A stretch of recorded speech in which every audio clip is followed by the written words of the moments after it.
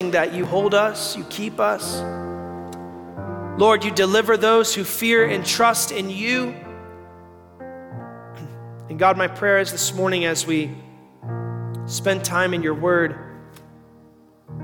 God, that in the same way you powerfully used your word to create the world we now live in, God, as your people, we recognize the power of your word that is about to be preached to change our lives, to bring us peace and blessing, and that we would respond as creation did. We would respond with obedience and submission. That what you say in your word, God, the story would be written of our life, that we would say, it was so. We obeyed and we submitted.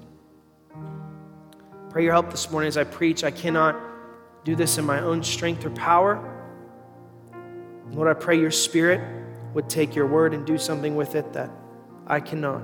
And we pray this in the name of Jesus. Amen. You may be seated.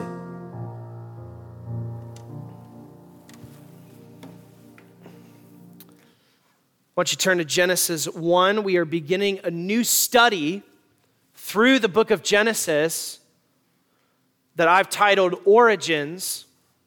And I think you'll be really enriched and blessed by the study. I hope that at least. And I found myself so often in preaching referring back to Genesis because really Genesis is where the story of the Bible begins.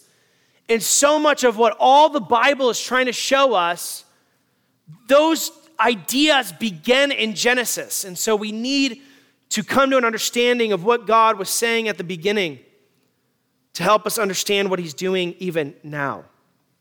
And so this morning, we're going to be in chapter number 1 together in a message I've titled, God of Beginnings.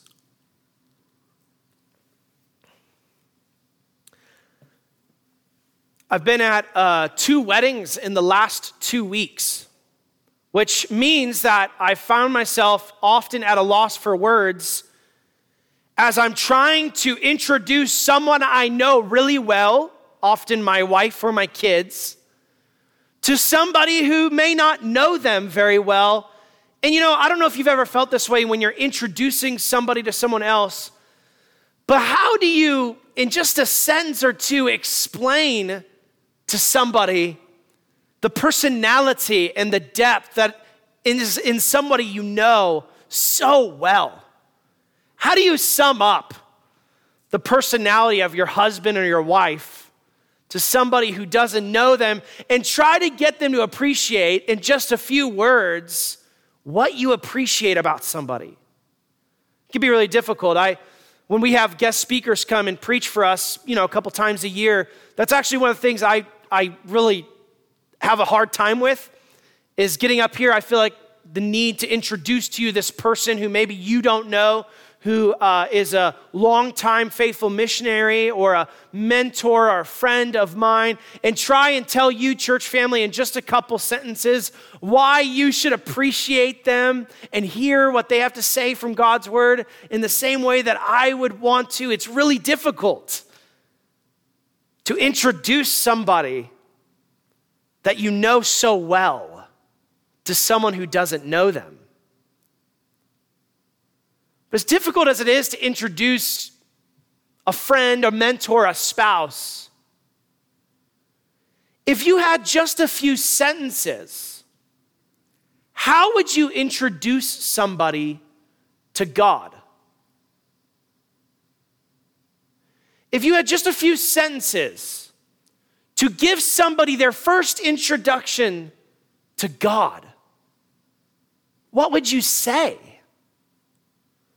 Well, in our sermon today, I have the very difficult task of introducing you to God.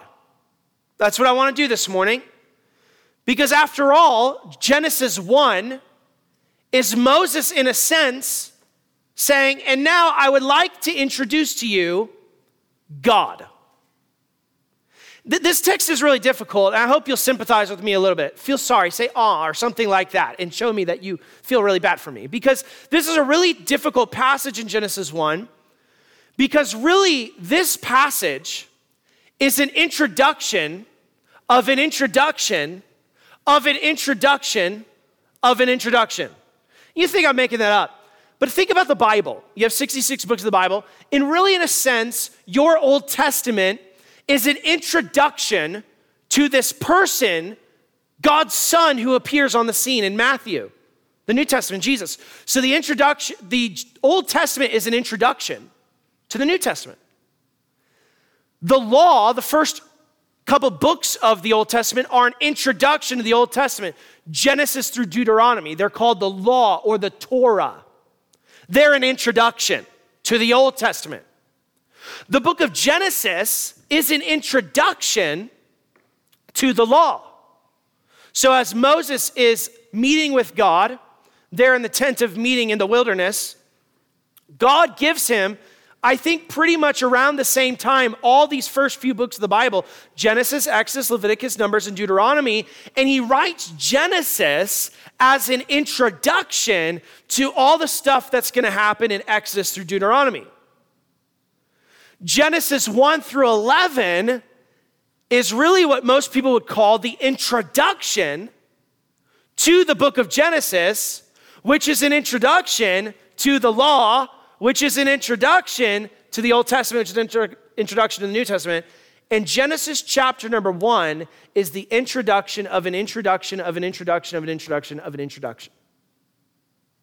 Moses, in Genesis 1, to God's people who just escaped slavery, in effect, in Genesis 1 says this: I would like to introduce you to God.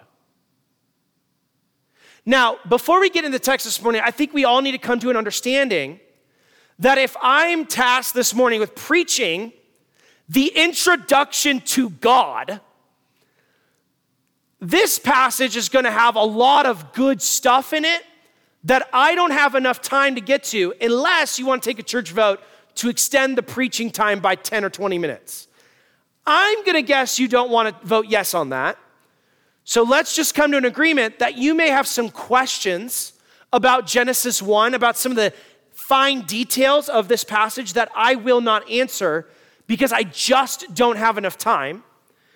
And we're going to preach through Genesis 1 the way that Moses wrote it, focusing on God, because really, Genesis 1, though a lot of people make it out to be about the when of creation or the how of creation, though Genesis 1 talks about those things, Genesis 1 is a lot more not about the when or the how, but about the who.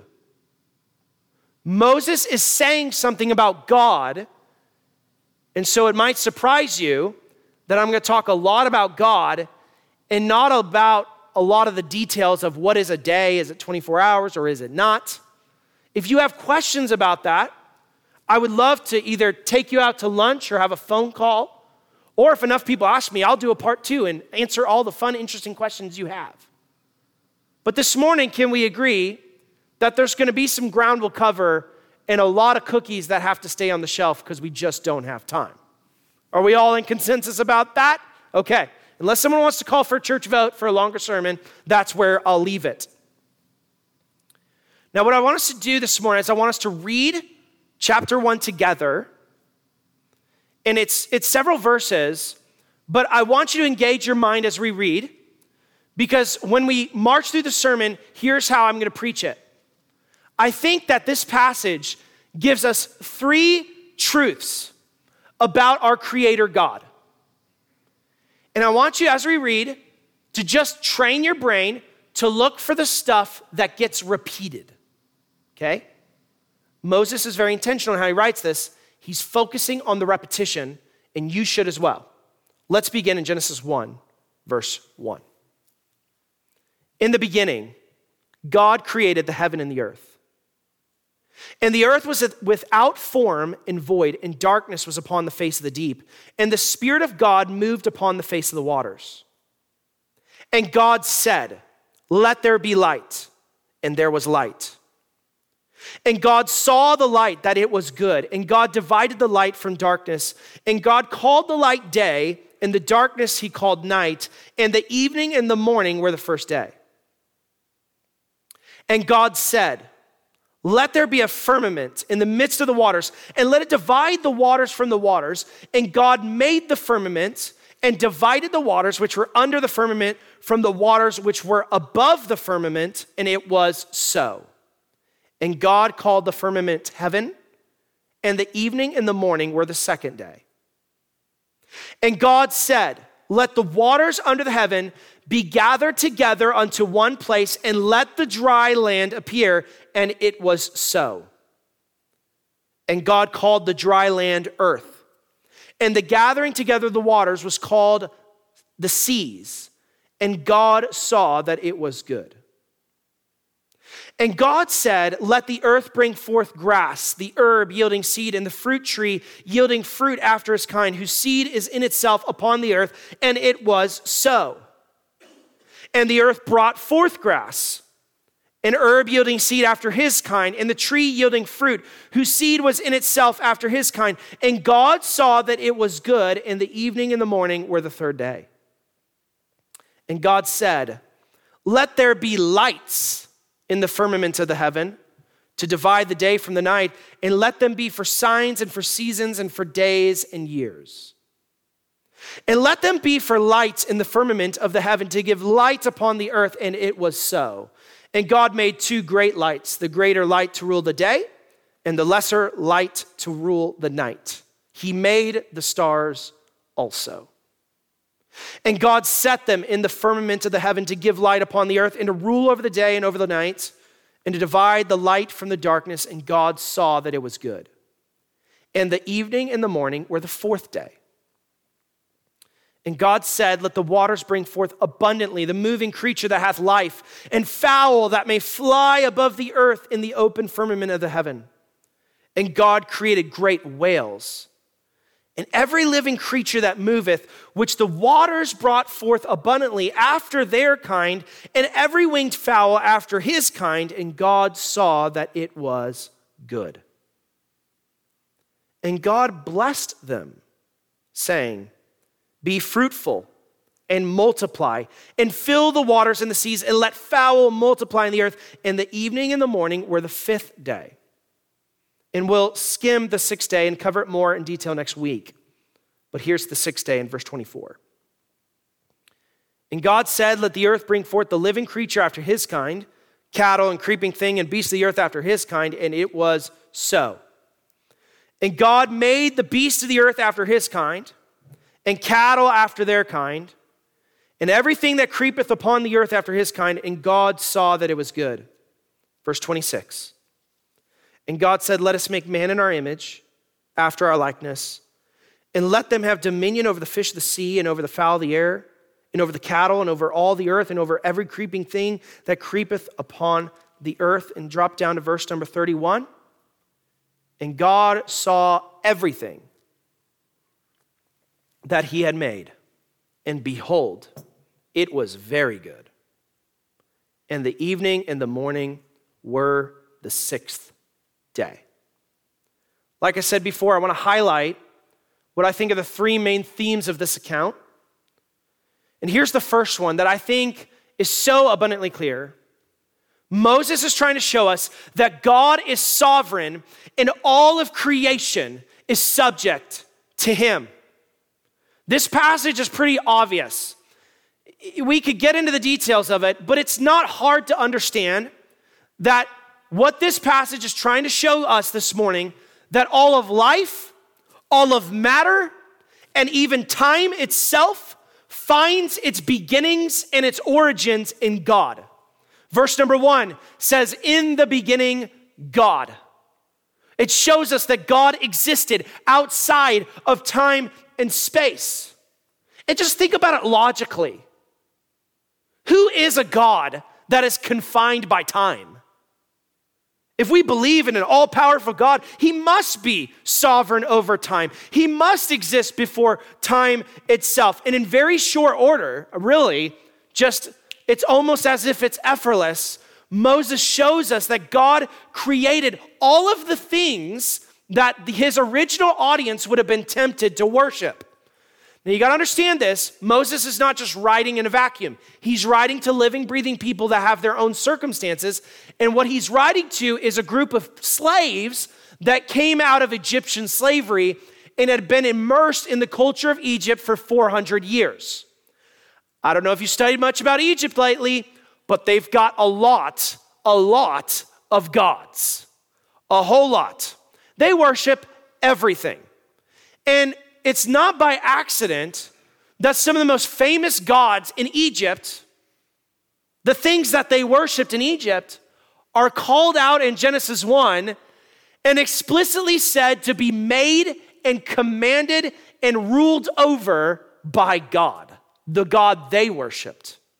Verse number 9 talks about how God was sovereign and powerful over the waters. He shaped them. He formed them into the rivers and the seas. And if you study ancient Egypt, you know that they worshiped the Nile River. Verse number 10 shows that God made the earth itself, which is worshiped by so many different pagan cultures. Verse number 11 shows that God made the plants, which are often shaped into idols by idol-worshiping cultures. And then God really goes after the ancient gods of Egypt, because if you study Egypt, the head god, the numero uno god they worshiped was the sun god Ra. I love the fourth day of creation because if you understand that context, it almost is comical how puny and powerless the sun is in comparison to God.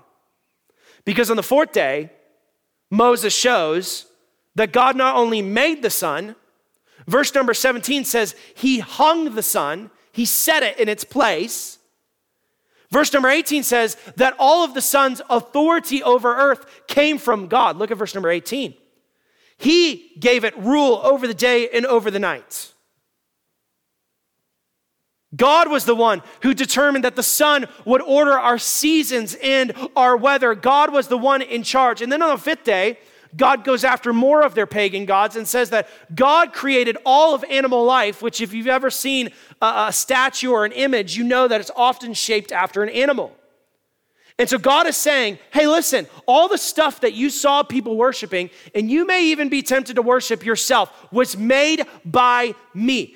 Everything in this world is dependent on me. Think about this. When it comes to ancient pagan cultures, they worshiped what they depended on to live. Now, you and I, we don't see the sun or the moon or the plants as our source of life. We see dollar bills, we see jobs, we see people. And so we're tempted to worship those type of things. But in their day, they worshiped what they were dependent on. And Moses and God are trying to get us to see that beneath or above all of that is a God who is in charge of all of his creation, far from being absent and disinterested. God is present and ruling and in control. And I think this morning as we read Genesis 1, we have to recognize that because God is our creator, he has authority over his creation. This morning, recognize that God has authority over your life. When Moses says, let me introduce you to God, he makes it very clear that God is the one who's in charge. Now think about this. Moses could have started his book of law anyway, right? He could have just jumped right into the rules and the regulations. But he doesn't start there. He doesn't start with the laws. He starts with a statement about the authority of the lawgiver. Why? Because really, our obedience to the laws of God have much more to do with how we view God than necessarily how we view his laws. And if we recognize that it's not just Genesis 1 saying, well, in a moment in time, God ruled over creation, and in a particular moment in time, God was in charge. No, it's stating something about God evermore, that he is always in charge. Then we look at his word, and we recognize the very word we listened to this morning is given to us by the same person, the same God who formed us and made us. When all of Scripture reflects on creation, it always goes back to the idea of God's authority. Revelation 4:11 is a great expression of this. It'll be on the screen. As all of God's creations reflecting on God's creative acts, they respond this way. Thou art worthy, O Lord, to receive glory and honor and power. Why? Because he had created all things. And because God had created all things, that shows design, that shows purpose, that you and I were not created by accident. We were created for the pleasure and the glory of our God. Perhaps this morning you are tempted to think something like this. Well, Pastor, I know you're very sincere and you believe in God, but I don't believe in him. Well, some days I don't believe in government either. But my belief in an authority does not change its power and its authority over me. That I could not believe in the authority of the government, but I can go 65 miles an hour down Kansas Avenue, and I'll find out real quickly who's the real authority on this earth. It ain't Mike. It is the city of Garden City on Kansas Avenue. And I think the same is true with God. You might be able to live in a way that says, I don't believe in God's authority, but the day will come when we all come to a recognition of the very same truth our mamas reminded us of. If I brought you into this world, what'd she say? I can take you out of it. It's funny, with our mothers and our fathers, we recognize that their creation of us gives them authority, but so often we want to dethrone God and say, he's not our creator, he's not our authority. Christians, when you read Genesis 1, you and I need to reorient ourselves to the fact that we are not in charge. You are not king, and you are no queen. You are under the authority of the king, the one who made you and who made this earth. And as the Apostle Paul said, we live and move and have our being in him. But the creation account is so much more beautiful than that. It's more than just generically stating God has all power. Because the creation account also shows us a picture of God's goodness. That when God touches something, it's beautiful.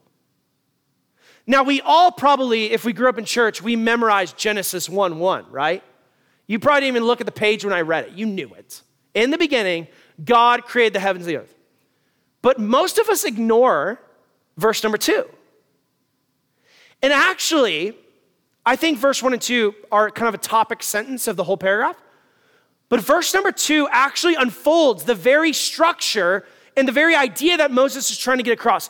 Notice the words in verse number 2. I really want you to look at your Bible and study with me because you may not have noticed this before. That verse number 2 is trying to tell us what was this universe, this abyss, before God created stuff. And I'll be honest with you, Moses' words are so poetic and I can't describe to you biologically what he's trying to tell us, but it's clear enough that we get the idea of what he's trying to say. Look at verse number 2. Notice how he points out two different characteristics about the earth. Remember, this is the earth that God made. And it says, prior to God's 6 days of creation, the earth was what? Without form. And what's the next word? Void. So he's saying that before God's creation, the earth has no structure, no form, no shape. And before God's creation, the earth has no life. It's empty. It's void.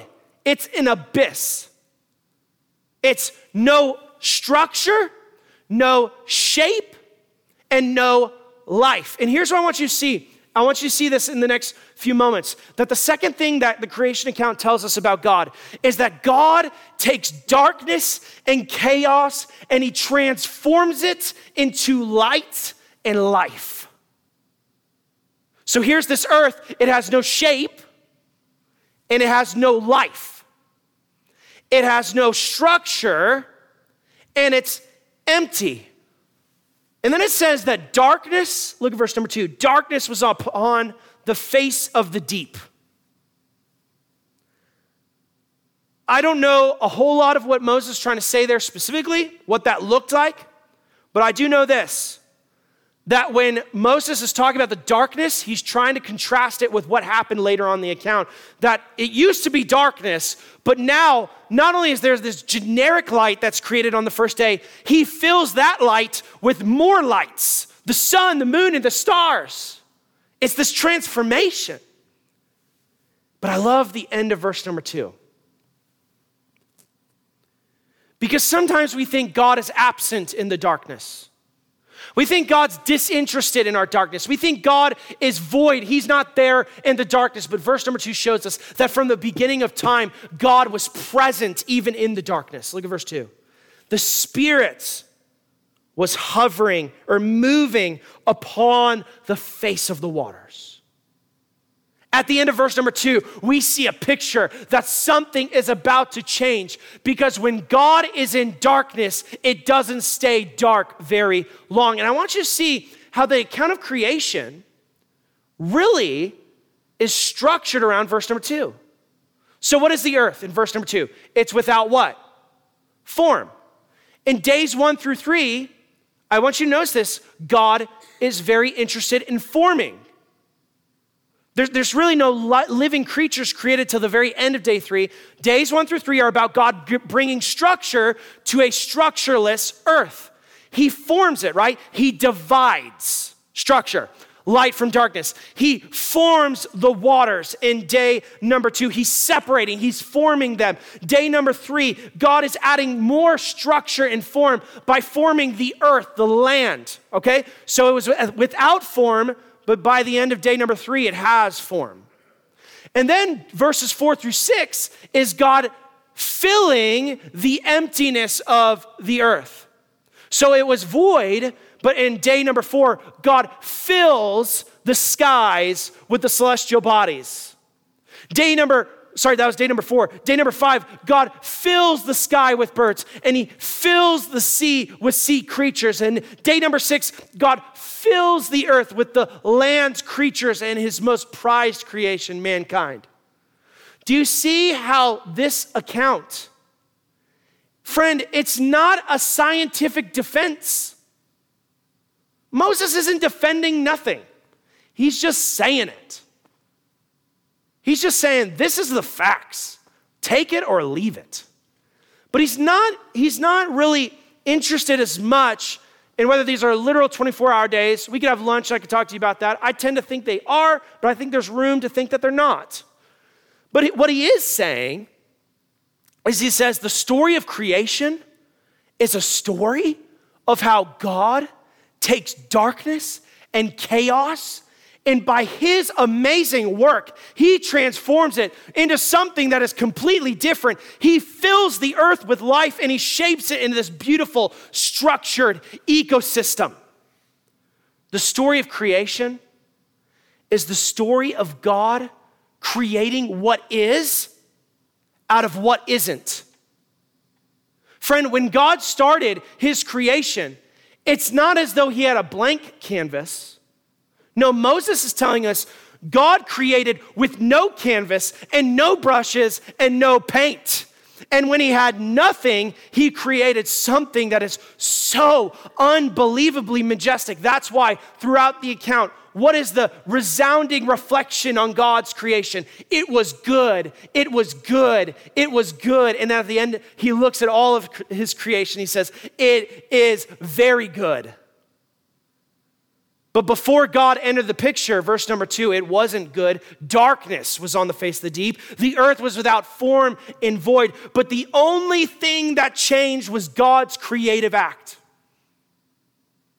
Now remember, Genesis 1 is an introduction of an introduction of an introduction of what? Introduction, right? So this is not disconnected from the rest of Genesis. And actually, the whole story of Genesis is going to pick up on this theme and show us that God takes what is not good and he makes it good. God takes what is a mess and he makes something majestic. God takes what is ugly and he turns it into beauty. Genesis 12 tells us how God takes a pagan man in a foreign land and he makes him the father of many nations. And the very end of Genesis picks up on this. In one of the last verses in the book of Genesis, you can look at Genesis 50, verse 20 and see this. it shows how God takes the most messed up, chaotic situation and turns it into something good. Does this not remind us of God's words on his creation when Joseph says to his brothers who tried to kill him, "But as for you, you thought evil against me, but God meant it unto what? Good. To bring to pass it as it is this day, to save much people alive." Listen, the story of creation is God taking what is darkness and chaos and transforming it into light and life. But Christian, that is more than the story of creation. That is the story of Jesus Christ himself.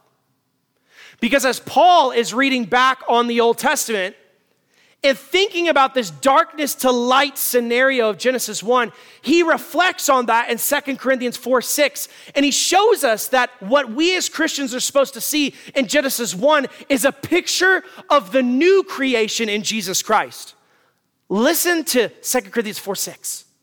"For God, who commanded the light to shine out of the darkness, hath shined in our hearts to give the light of the of the knowledge of the glory of God in the face of Jesus Christ."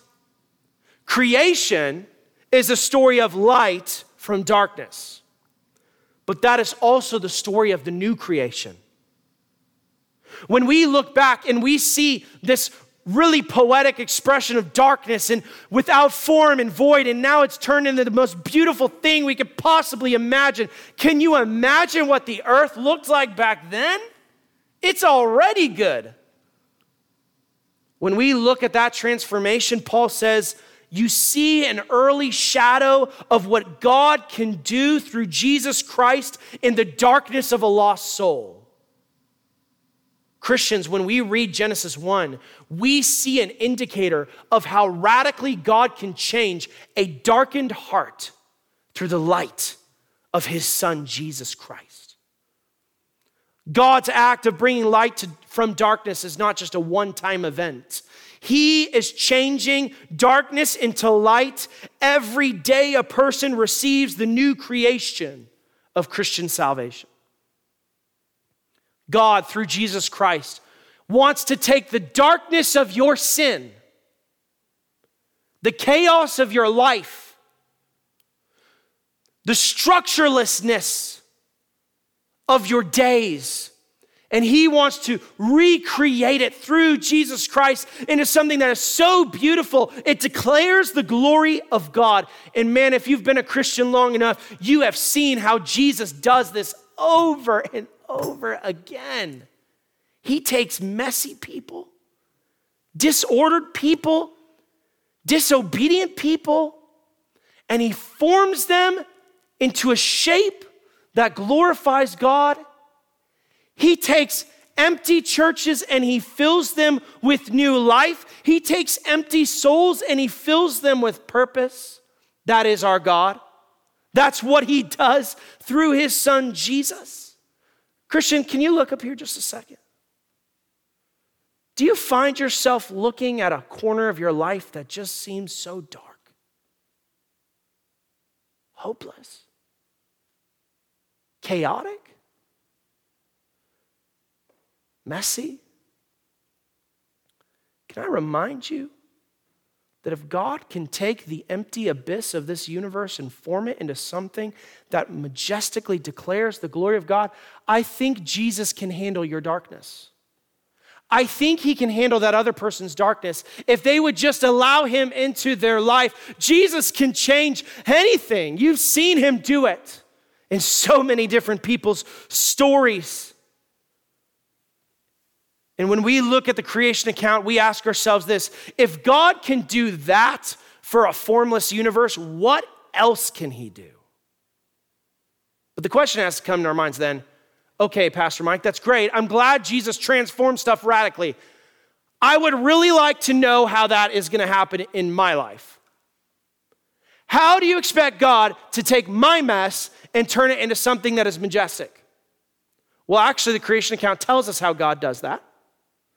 Because hopefully, as you're reading, one of the things that you saw repeated over and over and over again is that the means by which God brought this creation was through the power of his life-giving word. And that's the third truth this morning. How does God bring radical transformation? He brings it through the power of his life-giving word. Over and over and over again, our passage this morning is punctuated and pierced with three simple words. Look at verse number 3. And God said. Look at verse number 6. And God said. Verse number 9. And God said. Verse number 11. And God said. Verse 14. And God said. And then it says, and again, verse number 20. And God said. Verse number 24. And God said. Verse number 26. Can you guess? And God said. What is Moses saying? He's saying that it was the words of God that created light itself. It's the words of God that formed the biggest mountains and the deepest seas. It was God's words that in an instant formed every celestial body as we know it, the depths to which mankind has not even discovered. And it was God's word that spoke the creation of his animals and people into existence. And I love, you got to hear the echo of creation in this account too, because it's not just and God said and nothing happens, like sometimes how I feel preaching from a pulpit. There's an echo. In all of the accounts, it's and God said, and creation has their own echo back to God. Because I want you to see, it says, and God said, verse number 3, and there was. Verse number 6, and God said. And then it says at the end of verse number 7, and it was so. Verse number 9, and it was so. Verse number 11, and it was so. You want to know how God brings transformation? When you in your life, when God speaks, if you'll let it be so. That's why I get up here every single Sunday, or whoever else happens to preach, and will spend 40 minutes proclaiming the word of God, because here's what I believe. If you will listen and submit and obey, something will change. You know, a lot of us will complain about the darkness and chaos, but we won't submit to God's life-giving word. We'll complain about the chaos of our finances, but we won't submit to God's words about our finances. We'll get frustrated at the chaos of our children or our society, and we wonder why. Well, it's because there's not submission to the words of God. It's no surprise to us that Moses introduces the book of the law with a profound statement about the power of God's words. But the Apostle John wanted us to see something even more. He wanted us to see that when we look at the words and God said, we should see an early picture of Jesus. Look at John 1, it'll be on the screen. He interprets this. He literally is quoting Genesis 1. Look, in the beginning was the Word, and the Word was with God, and the Word was God. The same was in the beginning with God. All things were made by him, and without him was not anything made that was made. In him was life, and the life was the light of men, and that light shineth in the darkness, and the darkness comprehended it not. Look at verse 14. And the word was made flesh. Now we realize he's not talking about words. He's talking about a person. And that word dwelt among us, and we beheld his glory, the glory as of the only begotten of the Father, full of grace and truth. And then look at verse 17 through 18. The law was given by Moses, but grace and truth came by who? Jesus Christ. No man has seen God at any time. The only begotten of the Son, which is in the bosom of the Father, he hath declared him. Jesus was the word of God, declaring who God was. How does God bring radical transformation, you ask? God brings it through the life-giving power of his Son, Jesus Christ. That's how he changes people. Friend, if you want God to change yourself, invite Jesus into your life more. Submit to his words more. Say, and it was so, more. If you want God to change the darkness of your son or your daughter or your brother or your sister, get them in the church where they'll hear the word of God, where they'll hear about Jesus, and he will do something that you and I can't do. Social programs can't do it. Counselors can't do it. Only the living word of God, Jesus Christ, can do it. He is the one who takes our mess and our chaos and our disorder, and he changes it radically.